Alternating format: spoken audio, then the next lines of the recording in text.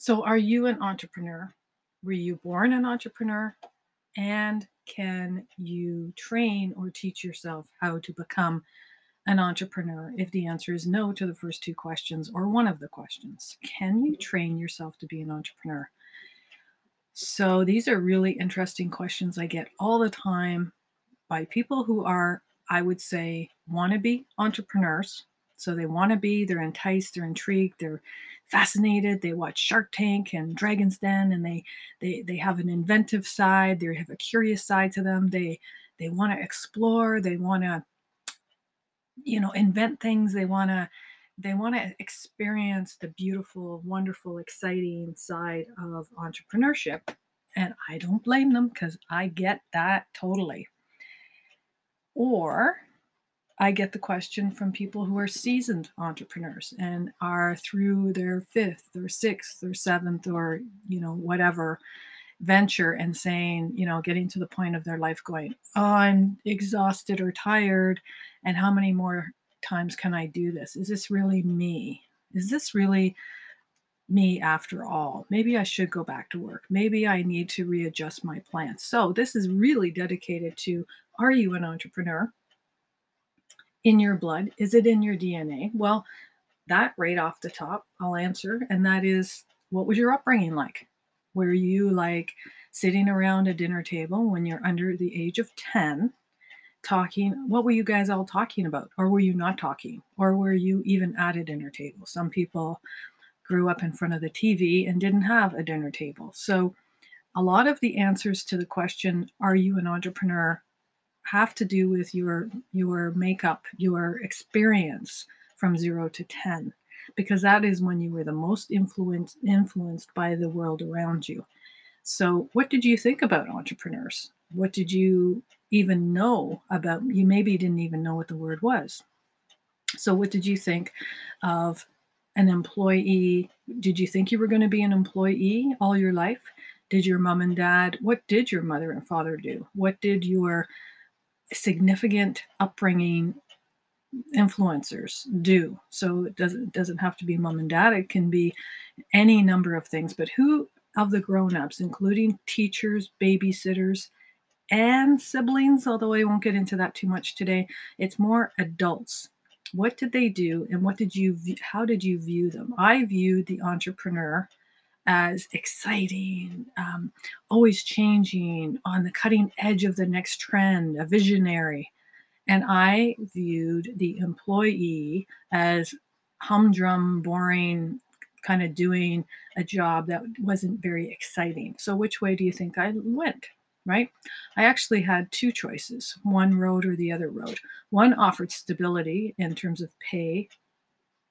Back then, we had, once you got to an employee status, you were pretty much, well, at the time, again, I'm talking as a young person, you were guaranteed lifelong income, which isn't really that exciting to a 10-year-old or a 9-year-old, because you don't think past tomorrow. So who cares about long term? But there's benefits and advantages to each side. And the trick here is to match your dialogue with whichever resonates with you more. So if what resonates with you more is the exciting part, being an entrepreneur and all the things I described, if that mirrors what's happening on you on the inside, then that would be a path worth investigating. Doesn't have to be a lifelong thing. It can just be something that if you don't do, you don't want to be 90 saying, I wish I had of, right? So, not that that's too old either. 90's totally easy to start an entrepreneur venture. In fact, I have a few clients that have done that, oddly enough, which are so inspiring to me. T. Ross was one of them, and I can speak about him fondly now. He was a musician and wrote a book at the age of 80 something, and I helped him publish it. And it was amazing experience. T. Ross, he was in part of the Lawrence Welk cross country, across the world live band, and man, stories he had to tell. So you're never too old. There's no age limit, which is another thing I love about being an entrepreneur. And there's no boss. You are your own boss.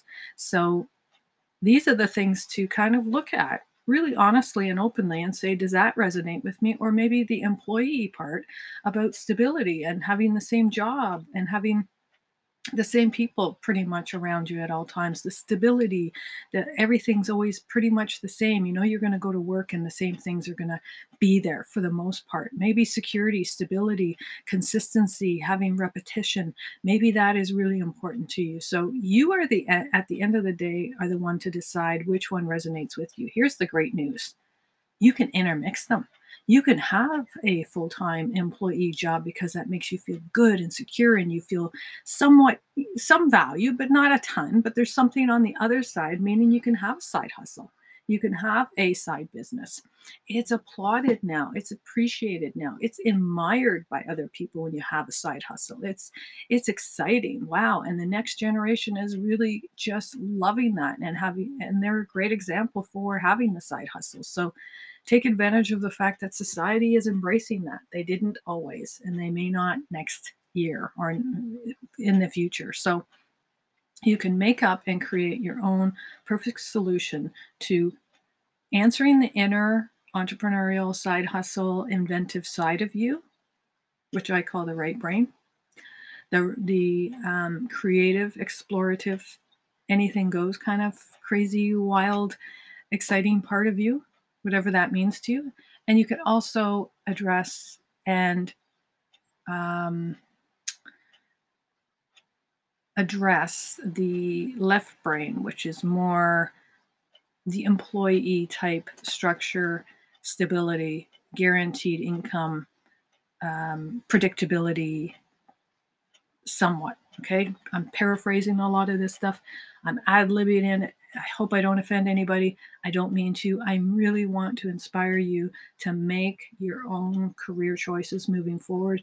If you're an entrepreneur and you feel any nudge or urge, explore it is my message. Explore it, go do it. Make the risk just big enough that if it fails, it doesn't crush and your house doesn't crumble apart, meaning it doesn't affect your principal.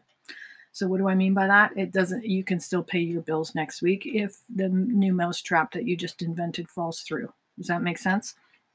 So risk is great. And I know I've had lots of people, Tony Robbins, say to me, you have to make massive risk. And I get that.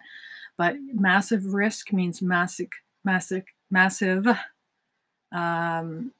fall if that were to happen, because as an entrepreneur you don't have a safety net, and that's one of the things that appeals to me as an entrepreneur, but also makes me a little nervous. If you put all your chips in the pot and you lose, it could affect your day-to-day I can't buy dinner kind of thing. So there's a fine line and a balance between the entrepreneur world and the day job, and the only answer for you is a customized way to look at both paths.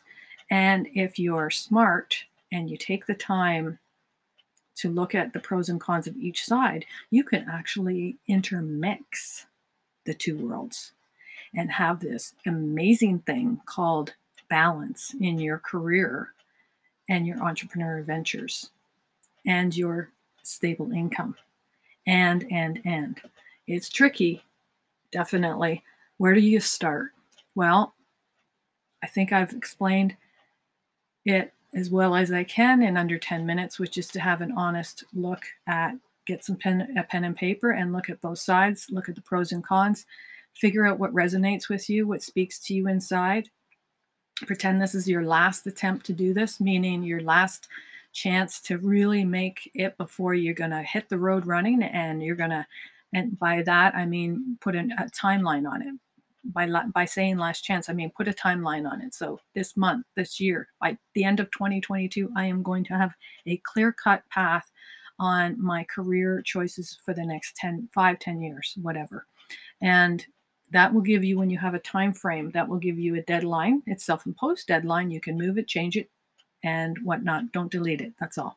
Keep it. Always have that post-it note in front of you in the office with a deadline as to when you will create that beautiful 3-sentence mission plan around your future career as an entrepreneur, whatever that may look like and be, in 3 sentences or less.